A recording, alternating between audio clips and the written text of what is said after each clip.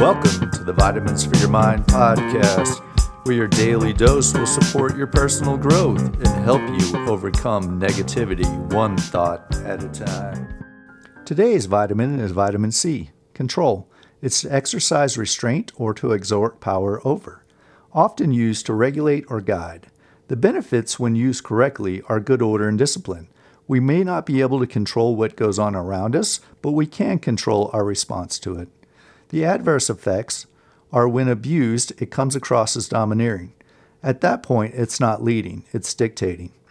Our connecting point is knowing when and how to use restraint when we are in control.